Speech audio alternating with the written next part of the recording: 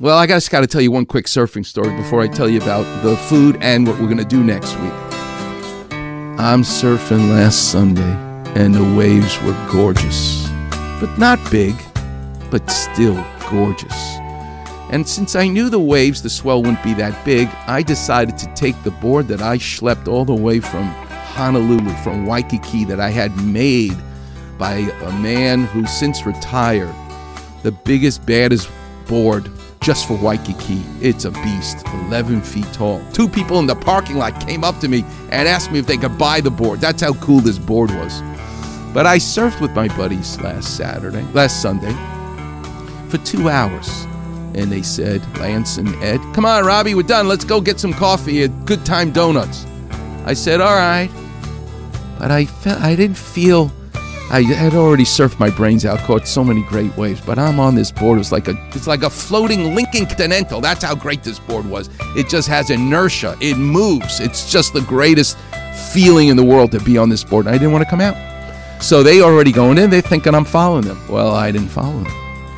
I took a wave, I turned my board, and I paddled out. And there was quite a bit of a lull between the sets coming in. And I'm saying to myself, oh, maybe I made a mistake. Maybe I just should have gone in with that last wave. But no, I turned around and I was out there waiting. And I'm looking at the horizon and nothing. And I'm sitting, and all of a sudden, the shadow on the horizon comes up. And I'm saying to myself, oh my God, this could be the best wave of the entire morning. I've been out 2 hours. Oh my God, and nobody's around me. I turn my board around to face the beach, and I start paddling. But because this board is such a beast, it's like an 18-wheeler truck. Paddle, paddle, paddle. I then feel like God tapped me on the shoulder. Robbie, you can stop paddling now.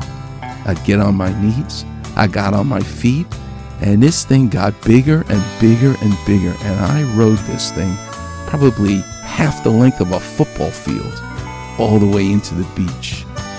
And it was like me walking that board out of the water going, how do you like them apples? It was unbelievable. And if I hadn't stayed for that one more wave, I would have missed one of the best rides I had this entire year.